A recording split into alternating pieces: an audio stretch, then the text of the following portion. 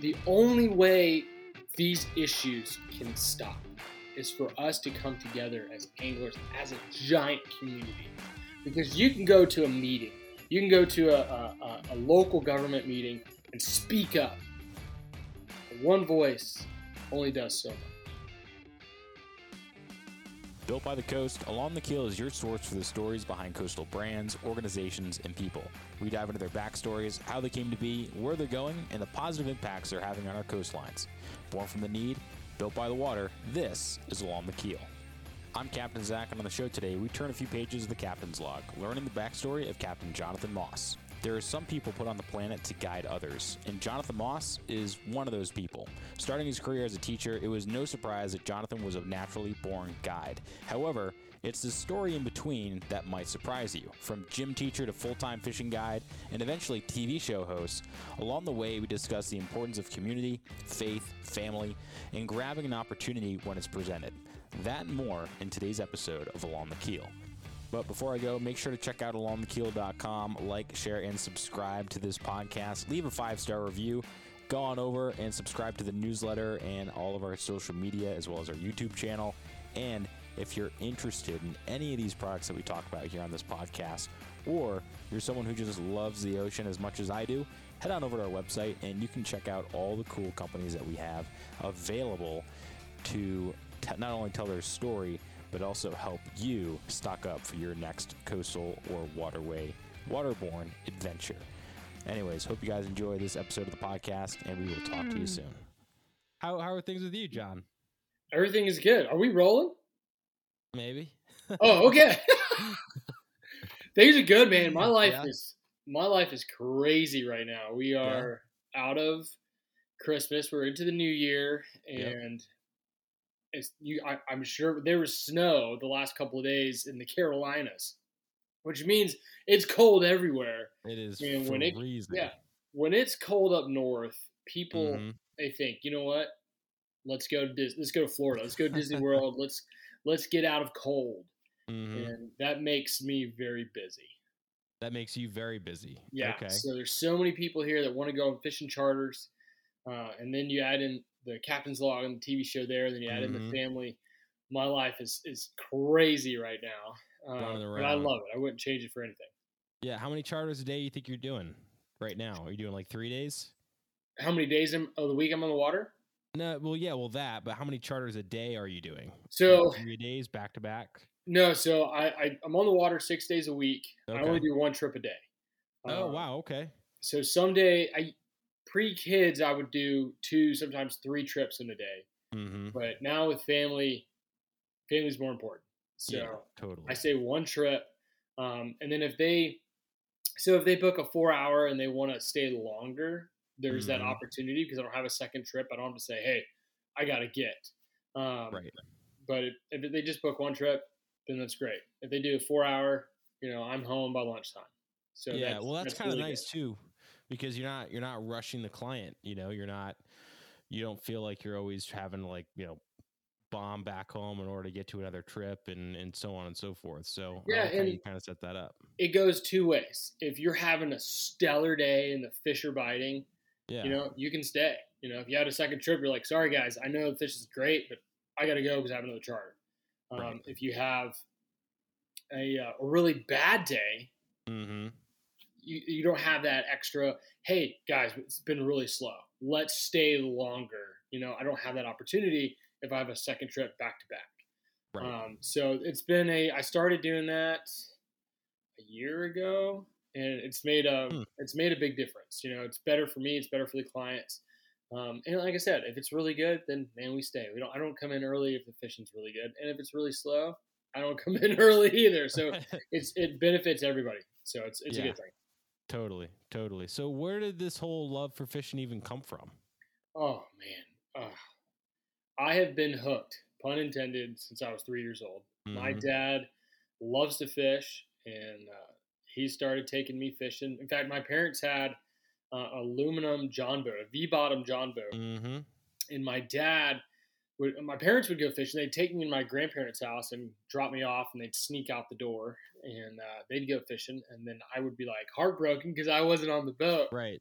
And so my parents, knowing that I loved the boat and wanted to spend more time on the water, they invested into a bigger boat. Okay. One that was not an aluminum, little 13-foot aluminum John boat, but they bought a bass boat, something that could accompany or accommodate all three of us, and something that was just a little bit bigger. Yeah, And a little that more was a great, substantial. Sure.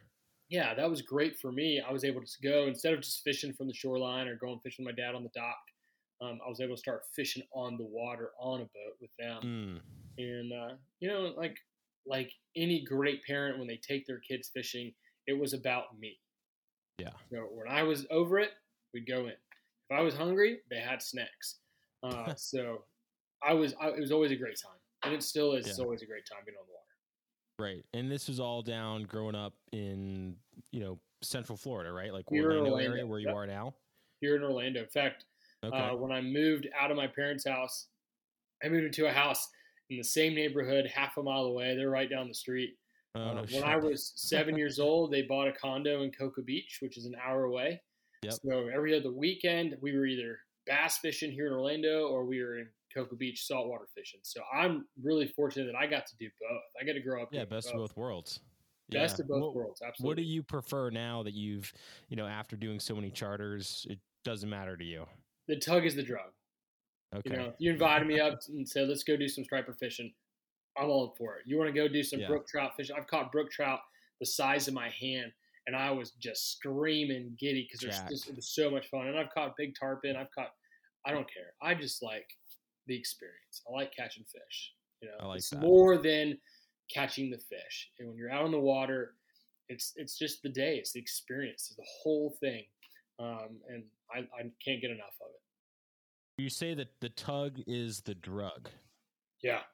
When you say that, what exactly does that come to mind? Because I think a lot of what you live every day, right, is taking people fishing, right? And not a lot of people have that experience over and over and over and over again. But for you to keep coming back, there has to be something underneath all those tugs that keep you coming back every day. Well, think about, I take people fishing every day. Mm-hmm. I don't go fishing every day. In fact, I'm on the water 6 days a week, and I still long to go and be on the water. Mm-hmm. So I hear it all the time, like, man, you have the best job in the world. You're going fishing every day. I said, man, I have the best job in the world. I'm pushing this boat every day. Yep. Sometimes I fish. I have a couple clients that I have one Kent. He fishes me 4 times a year, and he is adamant about me fishing. And I get on the pulling platform, he'll hand me a rod, say, you're fishing today. That's awesome. But most of the time, I don't fish. If I have a little kid or multiple kids, then I'll pick up a rod, and especially if we're bass fishing, because I won't be poling. And then I'll hook a fish. But again, I'd say there's 3 jobs that have to happen. I have to put you on fish, you have to cast the fish, and the fish have to eat it. And if anyone doesn't do their job, we're not going to have a successful day. So that's always in my brain. So yes, I'm on the water, I'm fishing every day, but I'm not fishing every day. I'm working to get you on fish. So yes, when that's there, I love seeing people catch fish. That's why I love this job that I have of being a fishing guide. But because I'm not the one fishing every day, and there is some teamwork there, especially like when we're sight fishing, or if I have a fly angler, I have someone who wants to hunt and stalk these fish, then for sure we tag teamed on that. But for me, I'm not fishing every day, so the tug is a drug, and any opportunity I have to just decompress and unwind and be out on the water and I catch a fish, cool, man, that's awesome. Right. Last weekend, the wife looked at me and she goes, "The weather's beautiful. Your mom's watching our oldest son. We have just the baby. What do you think? You want to go to the water?" And I'm like, "Yeah, absolutely." And this is being, this is coming off of 14 days on the water every single day, except for one day. I take Sundays off. This was last Sunday. And she said, "Is this work for you? Is this going to feel like going to work?" And I'm like, "No, because I'm with you. You're my beautiful wife. I'm not with Joe Schmo from Indiana who doesn't care about me. I'm with you, who I want to spend time with. And that's the other flip side of this profession. People say all the time, oh, in fact, we were at an event yesterday and one of our friends says, man, you guys must get to go fishing all the time because, Jonathan's a full-time fishing guide. And I was like, no, we went fishing last weekend. It's the first time in 6 months, So those days that I long for those days where I'm on the water with my family, my best friend, my wife, my parents, my kids, my bros. I don't get to do that very often. Yeah. So yes, the tug is the drug. To answer that whole, bring it all full circle. When I get out there and I get to do it, I don't care what it is. Yeah. I just love going fishing. Well, it's interesting. Like the water, for some reason, I think does that because there's not a lot of jobs that you can go out on the water and then, work a full day. But then most of the guys that are captains or work on the water in some capacity on the weekends are going right back out on the water, or on your days off. Like for me, having been a full-time captain, you get out on the water and you spend 8, 10, 12 hours a day for 7 days a week for an entire summer. And the one day that you get off, you're like, let's go out on the boat, So it's like this weird draw, and I do a fair amount of fishing, didn't get to do a whole bunch this summer, but it was just being able to take people out. And for me, it's taking other people out, similar to you. That's way more fun than just going out by myself. Yeah. But, I think it brings up a good point of you being this guide. And in one circumstance, you're guiding people to catch their first fish or keep enjoying fishing. And in this other circumstance, your previous life of being a PE teacher and working in the schools, you're guiding kids into a healthier life, right? Yep. So it's interesting because I think you have this really cool dichotomy, Jonathan. Like when we first met at ICAST, it's like, you truly are a guide in so many different ways. So I think we kind of got to take a few steps back here and really kind of dive into who Jonathan Moss is until we go any further, because we know you love fishing, right? Yeah. Where did Jonathan Moss grow up? You grew up in Florida, in Orlando, loved fishing with your grandfather and dad. But from there, where did everything fall into place? Well, I didn't go far. I went to school at UCF, University of Central Florida, here in Orlando. I originally was trying to going down the path of hospitality management. I love events. I love planning. I love putting an idea on paper and then boom, making it happen. I love that, which is a lot to do with what we do with the TV show. Right. Being in Orlando, you think, man, hospitality, that's everywhere. Hotels are everywhere. The convention center. Man, I couldn't get a job. I struggled to get a job in the industry. And I was young. I was 19. I was in college. I was just trying to get my foot in the door as I was pursuing this degree. And I was like, well, summer's coming. I got to make some money. I got to pay for the next fall. Sure. And I got an opportunity to work with some kids at a summer camp. And I fell in love with it. I said, man, this is fun. I had a great time. Yeah, it was just a local summer camp.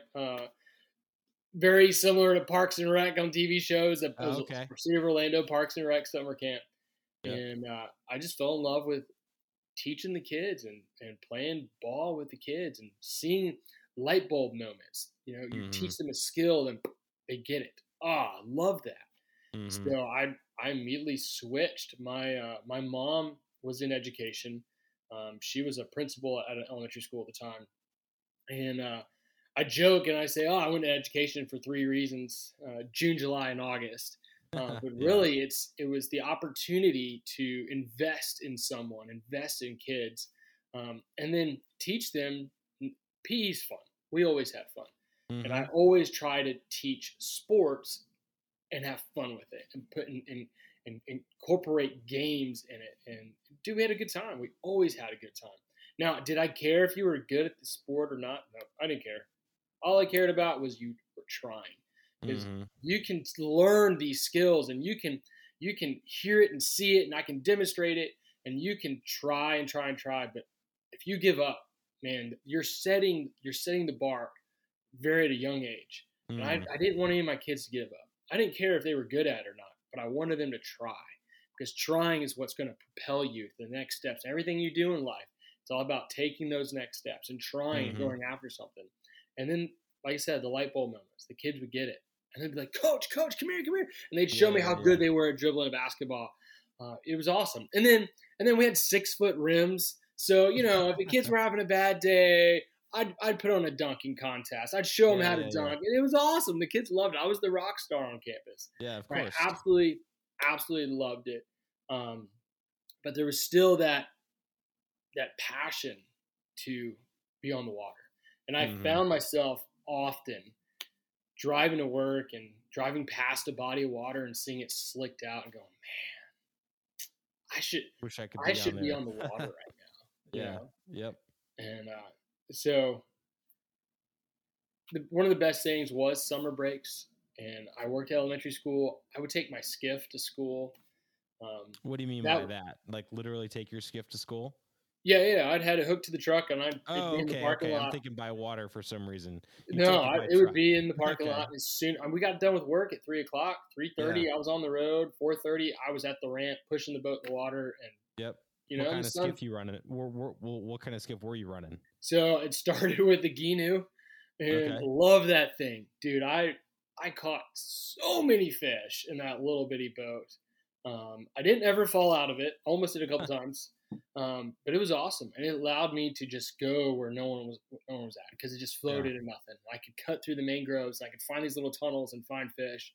And then, I progressed to my Fury, my East Cape Fury, and same deal. Took it to school. As soon as school's out, I'd beeline it to the coast, be on the water. So there was always that yearning to be on the water full time, and being a guide full time, I still get to be an educator. Right. I still get light bulb moments. I take so many people fishing who have zero experience fishing. I take a lot of kids fishing, and I hear it all the time. Oh, you're so patient. This is crazy. I would have lost it by now. I was like, well, you're paying me good money. Number one. Number two, I want you to experience what I've experienced. I want you to feel that tug on the other end. 100%. So it's every day I get to teach somebody something new. I can't agree. I mean, I couldn't agree more. Being able to teach someone about something that you're passionate about is always super, super fulfilling, and I know that when I was living out in Hawaii, working as a captain, I truly didn't know much about Hawaii, right? But I knew a lot about the ocean, or to my own extent, right? And when I was out there, it was always like, all right, I got this family, group of kids. They're from Arkansas. One of them doesn't know how to swim. One of them never has put their face underwater. But meanwhile, we got this beautiful reef, probably one of the best reefs in the world, right here. Yeah. And it was always like, it's almost like a duty, you feel like, to provide these people with an experience that they're going to remember for the rest of their life, right? And it's that those small teaching moments that you feel like, hey, maybe that kid turns into the next Jacques Cousteau down the road and discovers some cancer, fighting bacteria in the coral or whatever that is, right?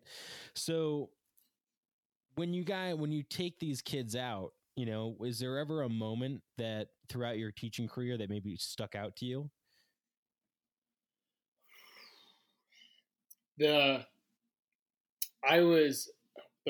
My first week of teaching, brand new, like fresh out of school, and I had to prove that I wasn't just the new kid, that I knew what I was doing.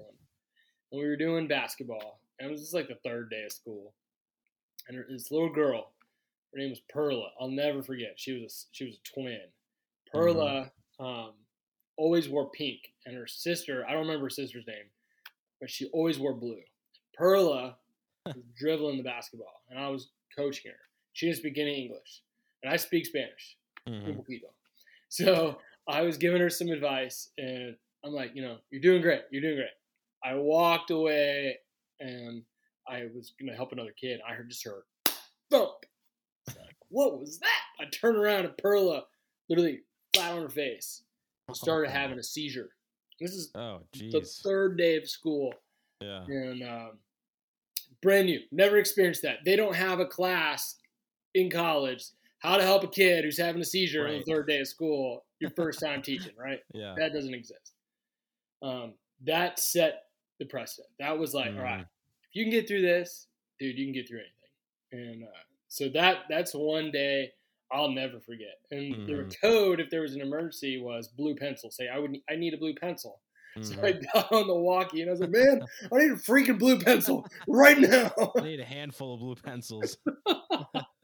And man, there's so many days when you're at school, they all start blurring together, especially like, when you're a kid, all the days blur together. But that was one day I'll never forget. And calling the parents and talking to them in Spanish and trying to explain to them what happened and words I don't know. I don't know how to say seizure in Spanish. I've never had to say seizure except for this moment. So yeah, I remember that day, but it was a great start. Okay. You know what? That was crazy. But that's probably the craziest thing that's going to happen. We had a bomb threat one time, and someone called at school. Someone called and said there was a bomb, and I found it. Did you really? I found it. That was crazy. And I wanted to just pick it up and move it. And my boss was freaking out. And the news showed up. We had to evacuate the whole school. That was a crazy Jesus. Day. It was just some kids being stupid. And I'm assuming it wasn't a bomb. No, I duct taped a bunch of PVC pipe together and pulled some wires out of it. And it looked really cool. It was nothing. But hey. I guess this, as the story goes, because I had listened to Tom's podcast too, right, from also part of Waypoint and whatnot, and Tom being an excellent fisherman and guide, and your story kind of progresses in such an interesting way, right? So many twists and turns because you you go from school teacher to seeing the slick, one morning, driving by and being like, man, I should really be out there. Right. Yeah. So with your summers off, my mom was a teacher, so she always had summers off, which was amazing. How did we get from school teacher to full-time guide? Because I'm pretty sure there was something with a guitar, right? Yeah. So, man, truthfully, bro, I just started praying. I was like, God, what do I do? I love these kids. They become your own kids. You spend more time with these children than they do with their own parents, in all honesty. So you really fall in love with them, and you want the best for them.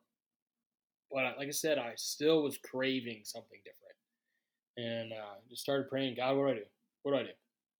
And he said, be a fishing guide. And I started laughing, because you don't expect God to say, be a fishing guide.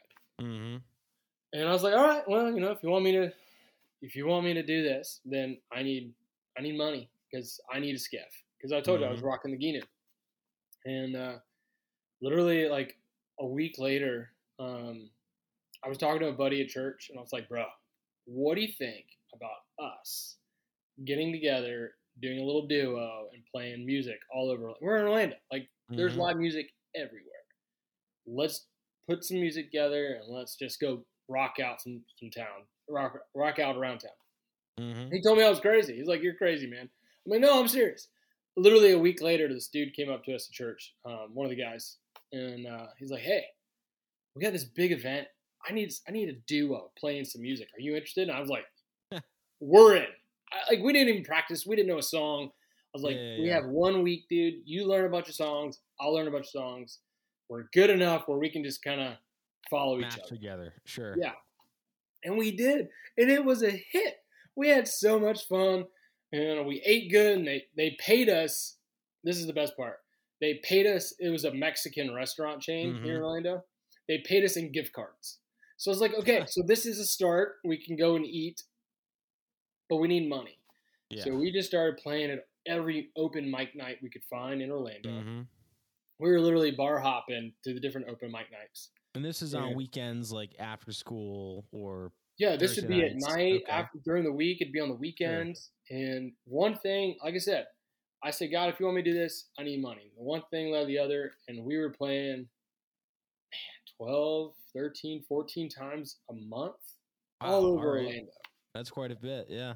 Yeah, and we ended up getting a job at Tony Roma's. I don't even know if they're still around.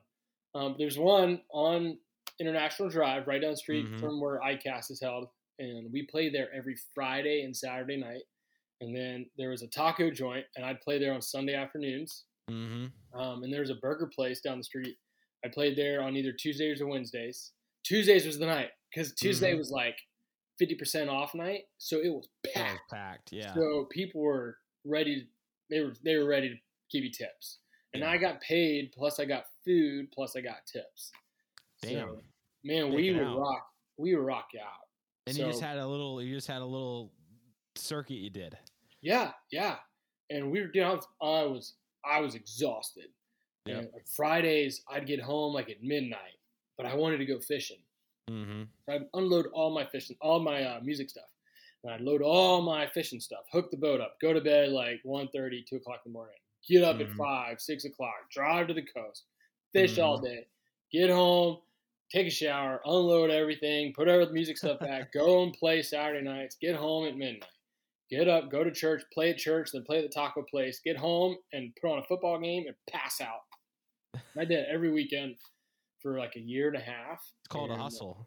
Yeah, dude, it didn't quit. It didn't quit. Yeah. But I had roommates who were paying my mortgage, paid the utilities, paid the internet. Yep.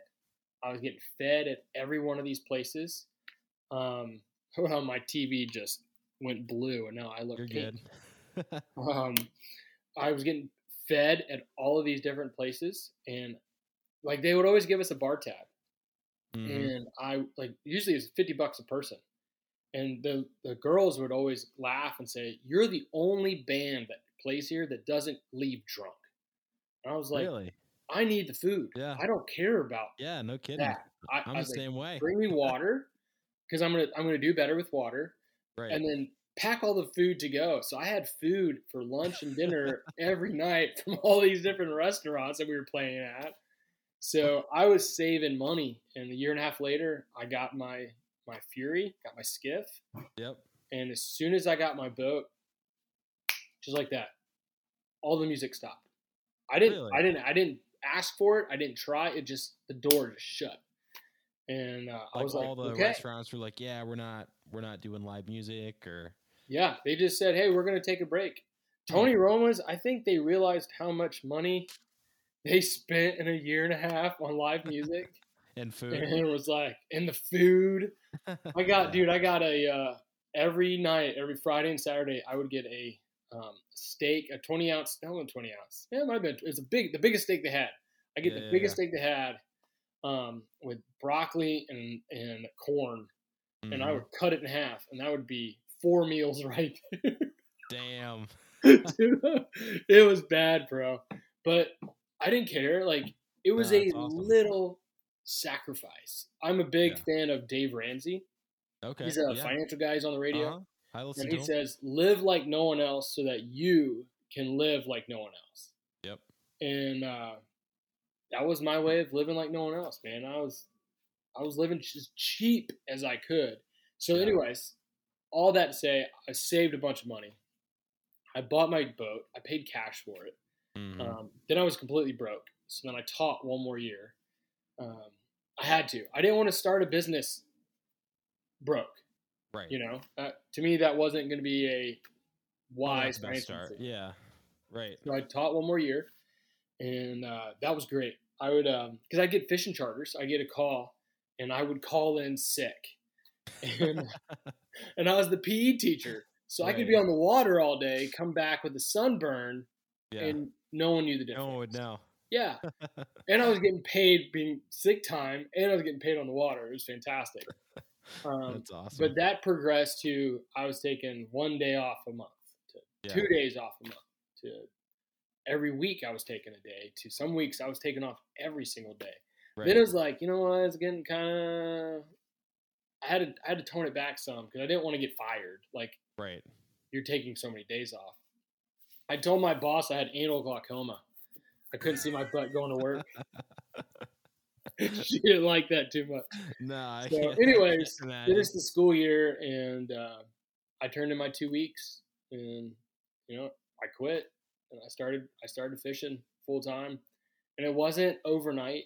I get Yeah. so many guys message me or email me, hit me up on Instagram, dude. How did you do it? How did you get trips? And Yeah. I was like, bro, it doesn't happen overnight. It Mm. takes time. And What was your first? Do you remember your first trip? no, No. no, that's bad. I probably should. And I don't say this boastfully. I don't remember most of them because I do so many. And I don't say that arrogantly. I've been very blessed that. Yeah. But at the same time, I've been blessed with so many incredible clients. Clients who, there's a couple in Texas. There's, I think, 3 are off the bat, 4 that we text each other all the time. Like, we've become friends. Right. I have friends all over the country that start as clients, and I'm very blessed that they picked me from the beginning because there's so many great fishing guides here in Central Florida, and then blessed that B, they continue to come here and want to fish with me. I'm very blessed and very thankful for that. Yeah. So those are the days that I remember the most. Or if I remember I don't remember their names, but I took a father and son, and the dad was like in his 60s. The son was probably my age in his 30s. Never been fishing. Never caught a fish. And I was like, you know what? We're going to go wear out the trout. We're going to go catch a bunch of small 12, 15-inch trout, and we're going to wear them out. And they had a blast. I took my father-in-law fishing, and my brother-in-laws. All 4 of us went, and he had never caught fish before. And so to be able to have those, it's the experience, man. That's my favorite part. I might not remember all of them, but I have so many experiences with so many different people from all over the world. I'm very thankful for that. Very blessed for that. Yeah.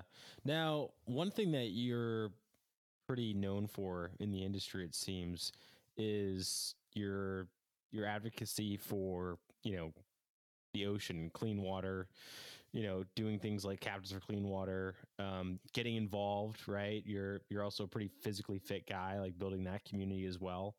And, just being someone that's active in the community, I think is super important that not everyone takes the time to do, right? And here you are who, you go to church every Sunday, you have communities everywhere, right? And you used to do some CrossFit.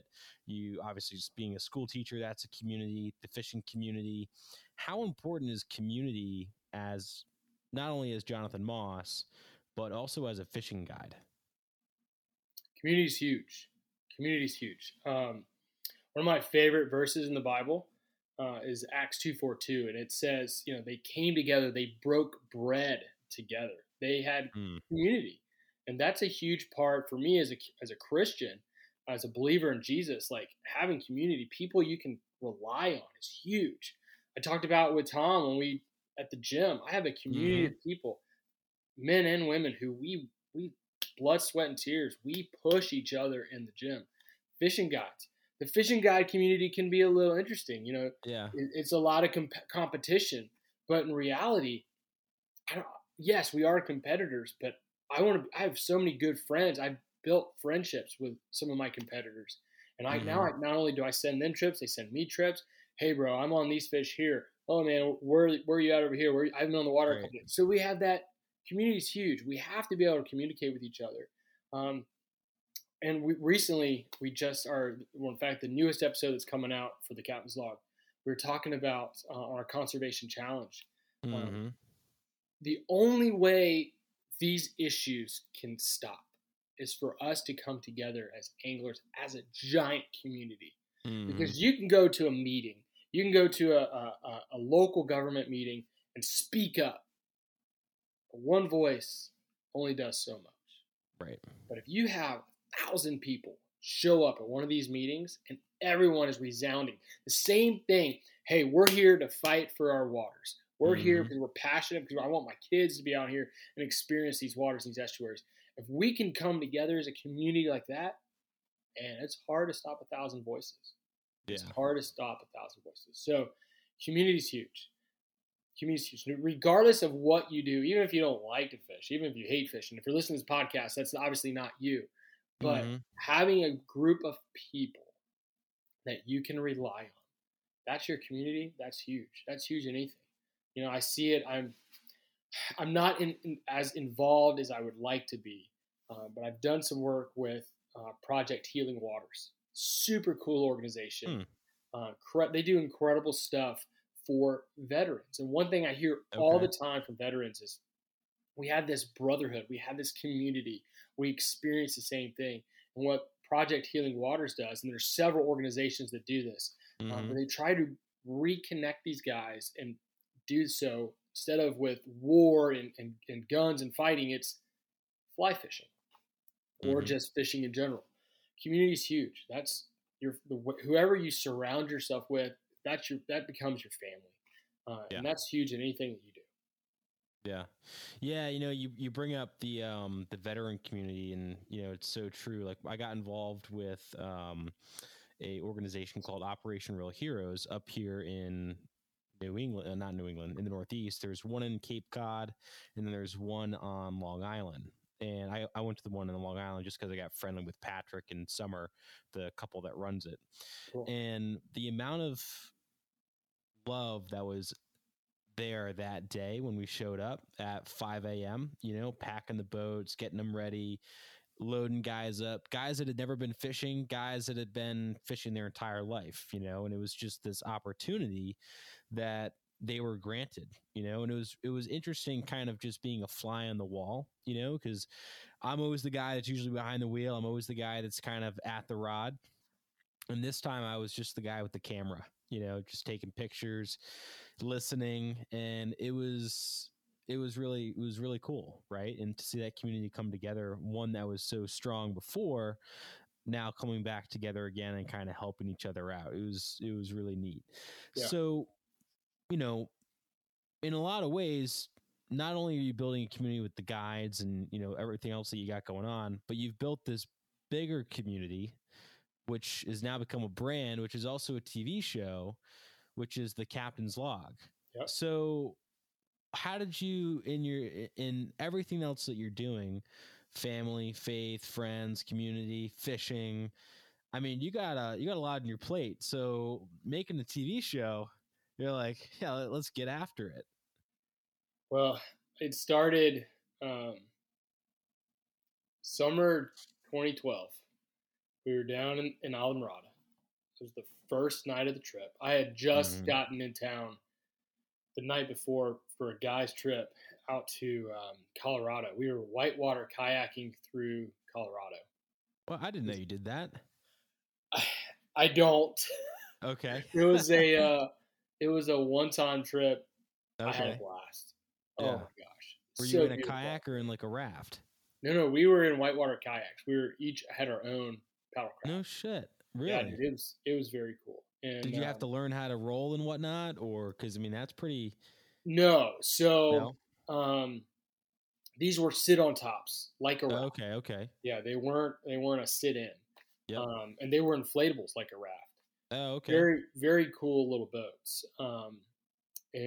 But most of the time we were in such shallow water that if you try to roll over, you might knock yourself out.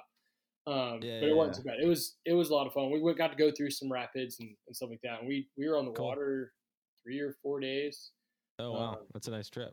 Yeah, it was great. Middle of summer, and it was freezing cold. I loved every second of it. And I got home like at midnight, and I was all jet lagged, and that wasn't too bad. But I had stuff to do. Sure. Did laundry, packed boat, packed fishing gear, and then off the next morning to the Keys. And we were there that first night in Marathon, and we were catching tarpon, hooking up the tarpon, and my buddy Andrew was filming it, and my other buddy Josh had a GoPro, and I was like, this is what I want to do. Like, let's record fishing. Let's make a website where we talk about the outdoors, and we write stories, and we write down our fishing trips, have a captain's log, and talk about our hunting trips and our backpacking trips and whatever, anything and everything outdoors. Mm-hmm. And I'm like, so we came up with the idea, the name, came up with Go Castaway, be a castaway, go explore, go on adventures. That was the whole idea with gocastaway.com. Yeah. And that was kind of where it started. And that's where I fell in love with content creation. Mm-hmm. Loved it. Absolutely loved it. But again, finished school, started teaching, Right. everything. It was still happening, but I wasn't giving it my all because I had other things going on. I had school. I was trying to be, a teacher and have fun and have friends and have a life. And right. I wasn't really thinking. I was thinking about it, but I wasn't doing anything. And I was at ICAST. Man, this is several years ago now, and I just had this itch. I kept thinking about it. I was married at this point. I was talking to my wife about it, and she is my biggest supporter, and alongside my parents are huge supporters of me. And they're like, "What do you got to lose? Go for it." So again, started praying about it, and lots of things started falling into place. Some doors opened, some doors shut, and that led me to finding Jack, who is the main editor and film maker for the show. And I presented him the idea, and it was 2 years ago this month. Oh, wow. All right. We filmed our first promo. First time we got to be on the boat filming together. And my buddy Nick was with us, and it was the two of us fishing. I was mainly, in fact, I don't think I caught any fish. I was pulling the whole time. Just to kind of show the captain's log and kind of creating this idea and putting this, like I talked about earlier, these ideas that I had in my head, putting them on paper and then putting them to film. Right. And 2 years ago this month, which is crazy. And now we launched our first episode in May of 2019. So we'll be 2 years old officially this coming May, and not 2 years. Yeah, 2 years. Yeah, so 2 years. It was 2020. I'm sorry. It was January 2020 when we filmed the first one. We launched in May of 2020, and in May of this year, 2022, we'll be 2 years old. We'll have completed 3 full seasons, over 30 episodes, and I'm blown away. That's pretty incredible. I'm blown away. And it's nothing to do with me. It has nothing to do with me. It was just having this idea, praying about it, seeing the door open, and then having the faith to walk through it. And God just continues to provide and bless. And it's, so many things have to happen. You have so many schedules. I joke and say it's the hardest game of Tetris I've ever played, because I have to align my family schedule, my guiding schedule, the guest schedule, the camera crew schedule. I've got to get all that to work. And then we got to get there and hope and pray the weather holds. Yeah. So there's so many variables. There's so many things that have to fall into place. But it's crazy. And it's exciting. And I love it. I love it. And yes, I am fishing. Yes, I get to fish. But I still have to think about so many things while I'm on the water. But I love it, man. I love. Yeah, what's not to love? What's not to love? Yeah, but you keep mentioning this. God's kind of opening the doors up, and you're taking the step through, right? That leap of faith, if you will, right?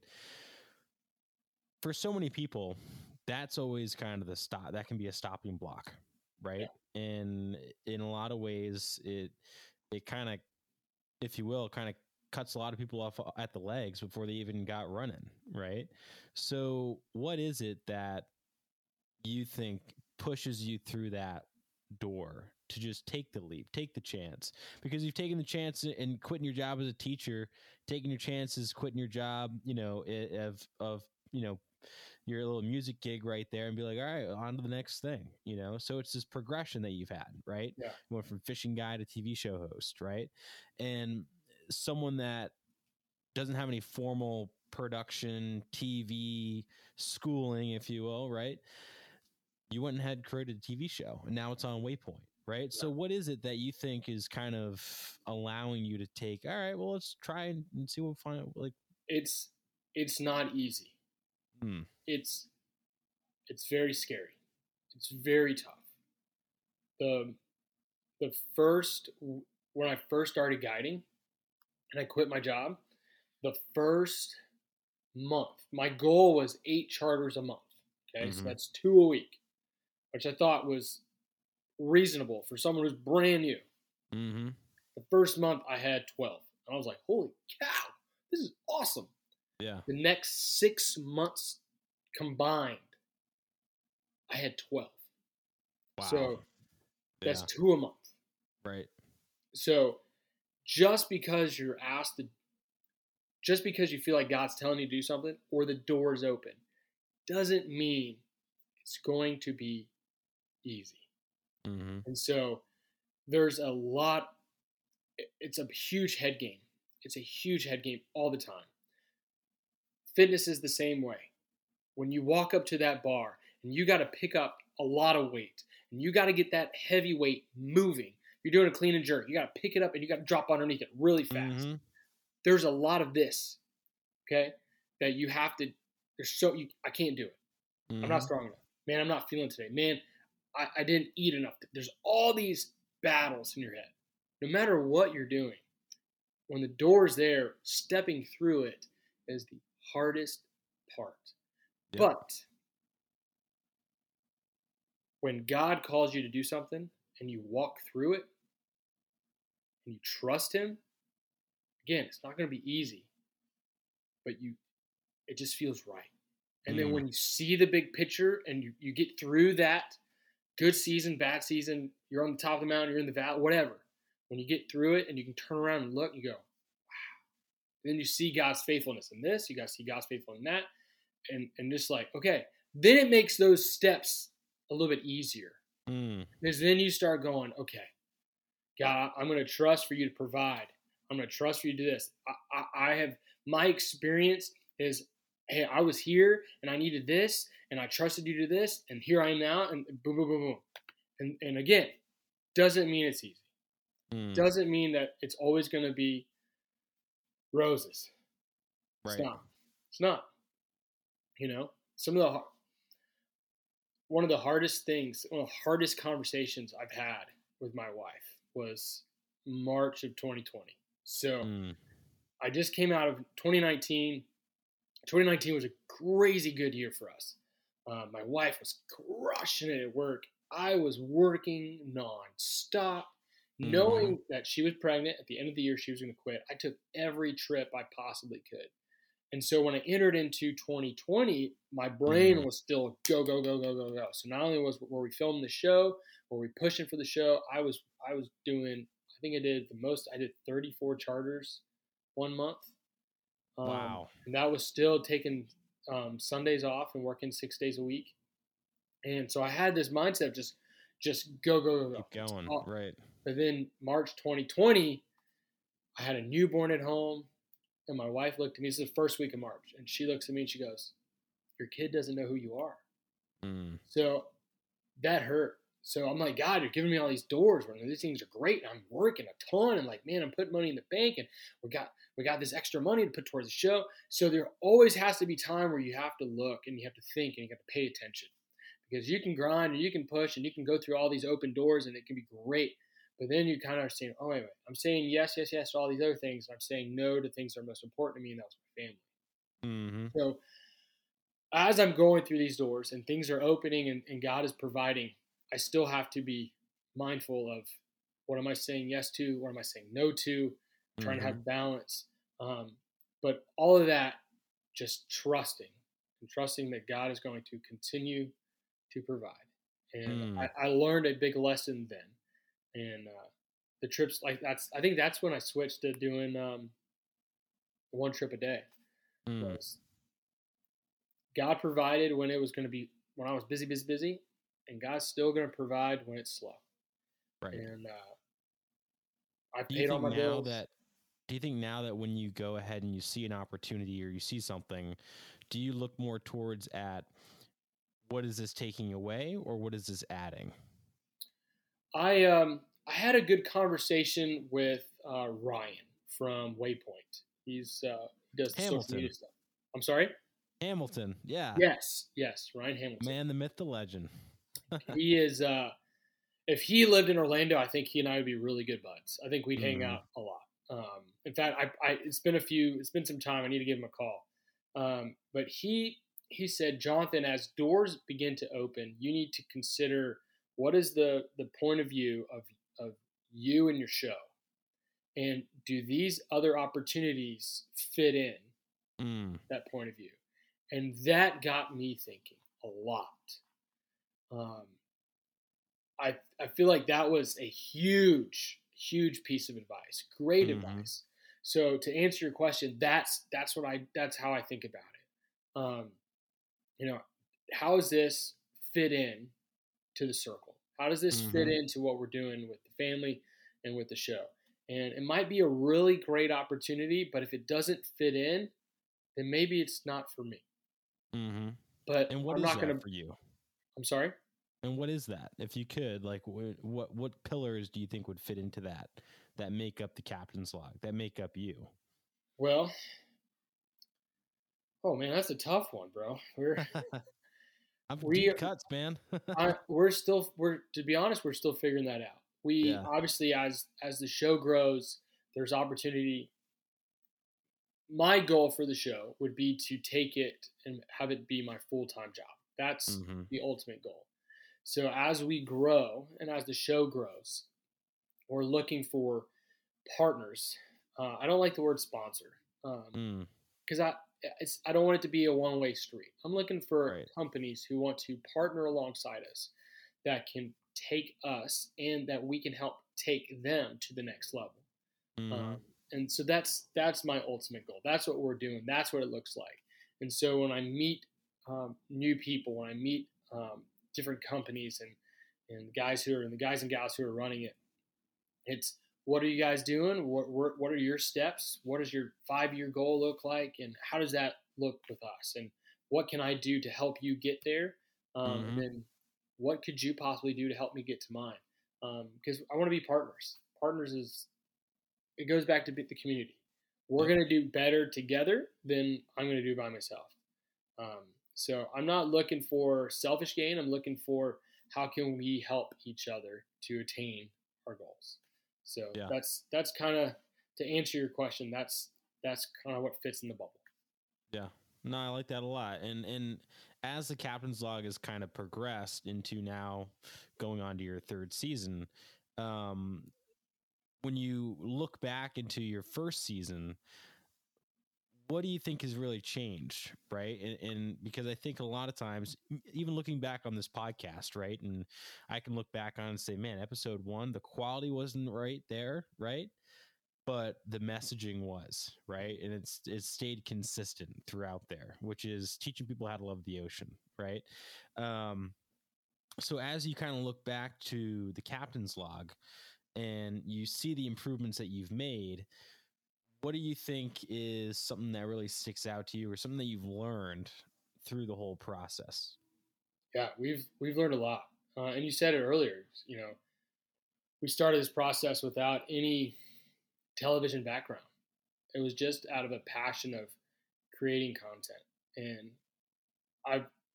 on purpose, my goal has always been for the show, for us to have the audience feel like they're right there with us. I want you to experience what I'm experiencing. That's why we don't look at the camera. We don't talk to the camera. We don't address the camera. We know it's there, but I'm not here to. I want you guys to feel like you're on that boat. I want to bring you to the edge of your seat and go, oh man, is he going to catch that fish? Oh, I see the tails. Oh, I see that rolling tarpon. Oh, what's going to happen next? That's what we want. We want you to be in the story. That's our goal. And so how have we progressed? How have we gotten better? A lot of stuff has been quality. We've upgraded a ton of gear. That's always, every season, Like I said, we're finishing up season 3. We're gonna start filming season 4 in the next couple of months. We're Okay. always trying to see what can we do better. And I'm obviously my biggest critic. I go through and I watch every episode half a dozen times. Jack and I go back and forth with the episodes, and I'll send critiques. I'll send this. He'll do this. Well, Jonathan, what do you think about this? I'll say, Jack, what do you think about that? And then we figure it out from there. But that's been our biggest thing is we're trying to improve every season. Going back to season 1, episode 1, it was okay. We learned a lot from it, and I was stoked for it, for never having to do anything like that. Jack had never filmed a TV show before, so we were both learning, and I think by the 3rd episode of season 1, we found our stride. We found what we were looking for, but we weren't 100% yet. And I've gotten for this season, I've gotten a ton of calls and emails and messages on social. And, hey, keep it up. It's every season's better and getting better and getting better. And that, dude, that encouragement's huge for me. That keeps us going. That keeps us pushing. We have some stuff we're going to do, few changes in season 4. I really want to get more into talking about the whole story, leading up to the day on the water. What are we doing after we get off the water? Not just meeting at the dock every time. Food is a big part of our lives. I love to eat, and with season 3, we incorporated some food in that. It goes back to being in a community, and you get to know people really well on the water, and you get to know people really well at the table. So that's something else we want to incorporate. Just the whole process, getting there, sitting down and game planning, getting on the water, executing that game plan. Hey, the game plan didn't work. Throw it out the window. Let's plan B, plan C, whatever we got to do. Seems pretty typical at a day of fishing. Because that's the story. Yeah. That's the idea of the captain's log, where you get back to the dock at the end of the day and you write in your captain's log, hey, these were the conditions. Here's where the times I fished. This was the tide. This is what I used. This is what worked. This is what didn't work. This is what I don't want to do next time. Hey, this is the date and time, and this is the location. I wonder what's going to happen next year at that time. So as a guide, and so I know several guides who have a captain's log. A lot of us have it on, electronically on our phone. Some are still going old school and putting it on paper. What I did is I made a form and I printed out 360 of them. I put them in a notebook. So when I get off the water, when it's fresh in my brain, I can write it all down. And then I can go back and reference that. I do that a lot with charters. Oh man, okay. A year ago, I was fishing here and I was using this, and I haven't fished that spot yet. You know what?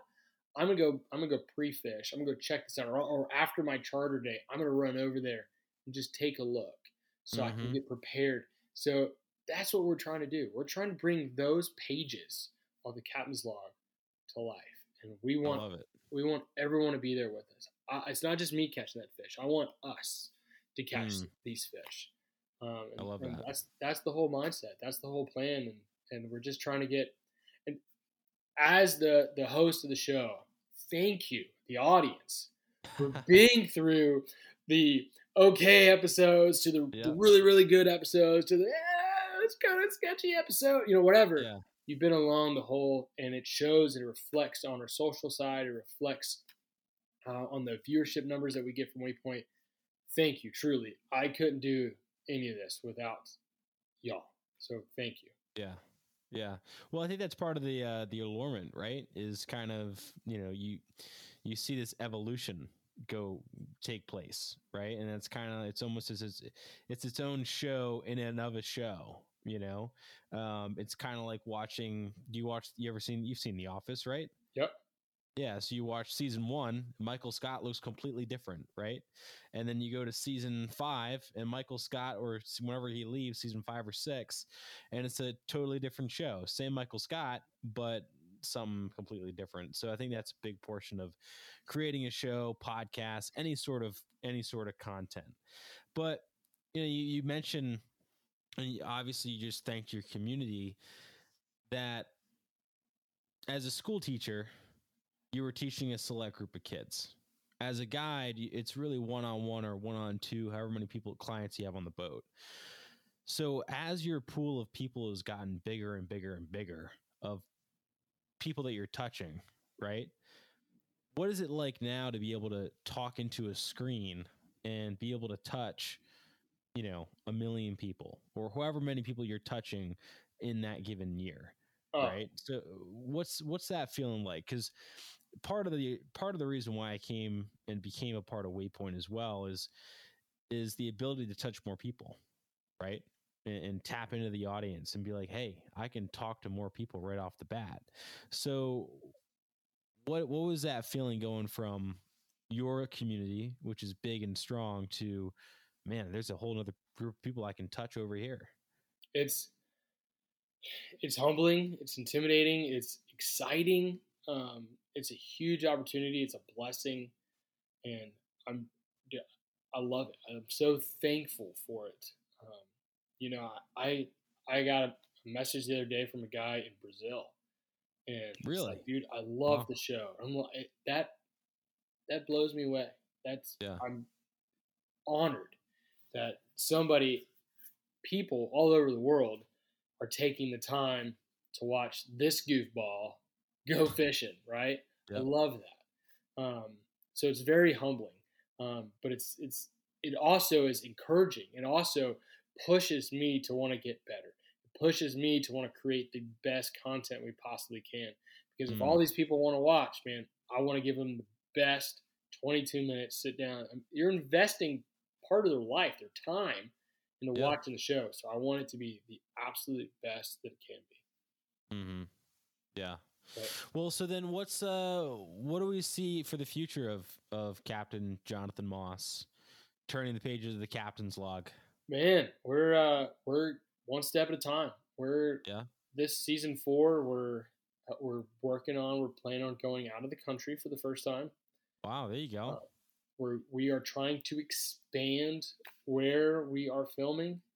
Maybe to the Northeast, New England. The Northeast. We were trying to do that season 3. Oh, okay. We were supposed to be up Jack. I want to say he goes to Cape Cod. Yeah, Cape Cod. I don't know where in Okay. Cape Cod, but he was working there this past summer, um, lobstering and catching stripers Oh, and really? doing some commercial side of Yeah. that. And so I was going to go and visit him, and we were going to film an episode up there. And then just life happened, COVID happened, Yeah. things were just crazy, and it was just like, you know what, this isn't going to work. Mm-hmm. But we're trying to branch out further west to Texas and Okay. eventually to California. I have some connections in California. Do some fishing there. I want to get up to the mountains and do a trout episode. I think that'd be a lot That'd of be fun. wicked cool. Yeah. And then again, just working our way up and out. So there's a lot of steps to get there, and a lot of pieces that have to kind of work itself Mm-hmm. out. But I think about most 90% of what we're doing is in Florida, and Mm-hmm. everywhere we're trying to go is very doable for the Florida angler. Mm. Okay, it is nothing. It's nothing for someone to get on a plane and fly up, and go fishing with you. You know, No. Yeah. very Pretty doable, easy. very doable. Or to get on Mm-hmm. a plane and fly to Texas, or drive to Louisiana, or drive. We just filmed in this season in Charleston. The 6 hour Oh, cool. drive from Central Florida. Yeah. Loved it. Great fishery. Had a blast. We filmed with Captain Christian Cooley. We crushed it. Dude is on to fish. We had a blast. Again, very doable, very capable. Mm-hmm. Not an super expensive trip for people to just go. So part of that is we want to encourage people and say, hey, we can do this. We can get on a plane and go, or we can get in a car and drive somewhere and go experience a new estuary, a new fishery. But we are going to still continue to do the bulk of our episodes here in Florida. There's so much here in Florida we haven't touched. We haven't done much in the Keys. We haven't done the Panhandle of Florida at all. We've done if this is Florida, we've done the Big Bend. We haven't done any of this over here. So we got to get over here in the fun a little bit. To go. Sure. So yeah, that's kind of our goal. We just want to do more places, more fish, more species, some new personalities, getting on the episode with us, and more fun. If we're not having fun, we won't do it. And so it's all about us having fun, and again, making the audience feel like they're right there catching those fish with us. Mm-hmm. Yeah. Well, you do a good job with Jonathan. And every time I'm, clicking around a Waypoint, I always try and catch an episode of the Captain's Log and turn a few pages. And it's always a pleasure being able to chat with you, and even more so get to, get the Tom Rowland beatdown down in Orlando at ICAST. Bro, I drive past that parking lot all the time. Yeah. And every time I'm like, good memories. Still kind of sucked. Good memories. Yeah, at 5 o'clock in the morning, and then having to go do the best part was you ran there. I drove there, but you had to run there with Builder. Not by choice. Not by choice. Builder is a lot lighter than me and runs a lot more. And here we are. I'm like, dude, I haven't ran in like 6 months. But listen. This year, I'll pick. Just tell me what hotel you're at. I'll just swing by and grab you. Yeah, could you come pick me up? That'd be great. Yeah, bring a barbell too if you would. Yeah, man. I tell you what though, I'm gonna keep pushing. I gotta keep pushing. I gotta catch up to Tom. I know. I don't want him to make me look too bad. He was running circles around me last time. Yeah, he's a nut, but hey, Jonathan, great talking, man. Would love to hear more about the Captain's Log in the future as we keep going. Where can people learn more about you? Hey, you can visit. Well, first off, go to waypointtv.com, download the app. You can watch the Captain's Log there. You can go to the captainslogtv.com, youtube.com/the Captain's Log TV. Hit me up on Instagram at the Captain's Log TV. There's a theme there. So give me a call, hit me up on social, watch the show. We're very approachable. Send me a message. Love to hear from you. Help answer any questions you might have regarding Central Florida fishing, inshore fishing, whatever you want to do. And if I can help, I connect people with guides all over. Give me a call if you want to go fishing somewhere. Let me know. I can point you in a direction. Love to talk to you. Love it. Well, thanks, Jonathan, and we'll talk to you soon. Yes, sir. Thank you. See ya. Thank you guys for tuning into this episode of Along the Keel. It was a real pleasure having Jonathan on the show. It's been a long time coming. I think we've been talking about it for about maybe 6 to 8 months or so, ever since we met at ICAST in the summer. And he is just a super genuine person. What you see on TV is exactly what you get in person, and even better, right? So, Jonathan, thank you for coming onto the podcast. Really appreciate you and what you do for the fishing community and everything else. And if you want to learn more about Jonathan, you can head over to Go Castaway Charters, or you can head over to thecaptainslog.com and learn all about the TV show. You can also watch it on Waypoint TV, so there's a little fun fact for you. And if you want to learn more about this podcast, please head on over to the website, alongthekeel.com. Sign up for our newsletter. We're going to be coming out with a bunch of cool content come 2022. We just launched our new website, so a lot of the products and people that we talk about are not only for sale on the site, but you can also learn more about the people, and that's something that we're going to be putting a more emphasis on during 2022. So product stories, brand stories, organizations, and of course, people. So stay tuned for that. Thank you guys for tuning in this episode of the podcast. As always, work hard, do good, be incredible, and have an awesome day.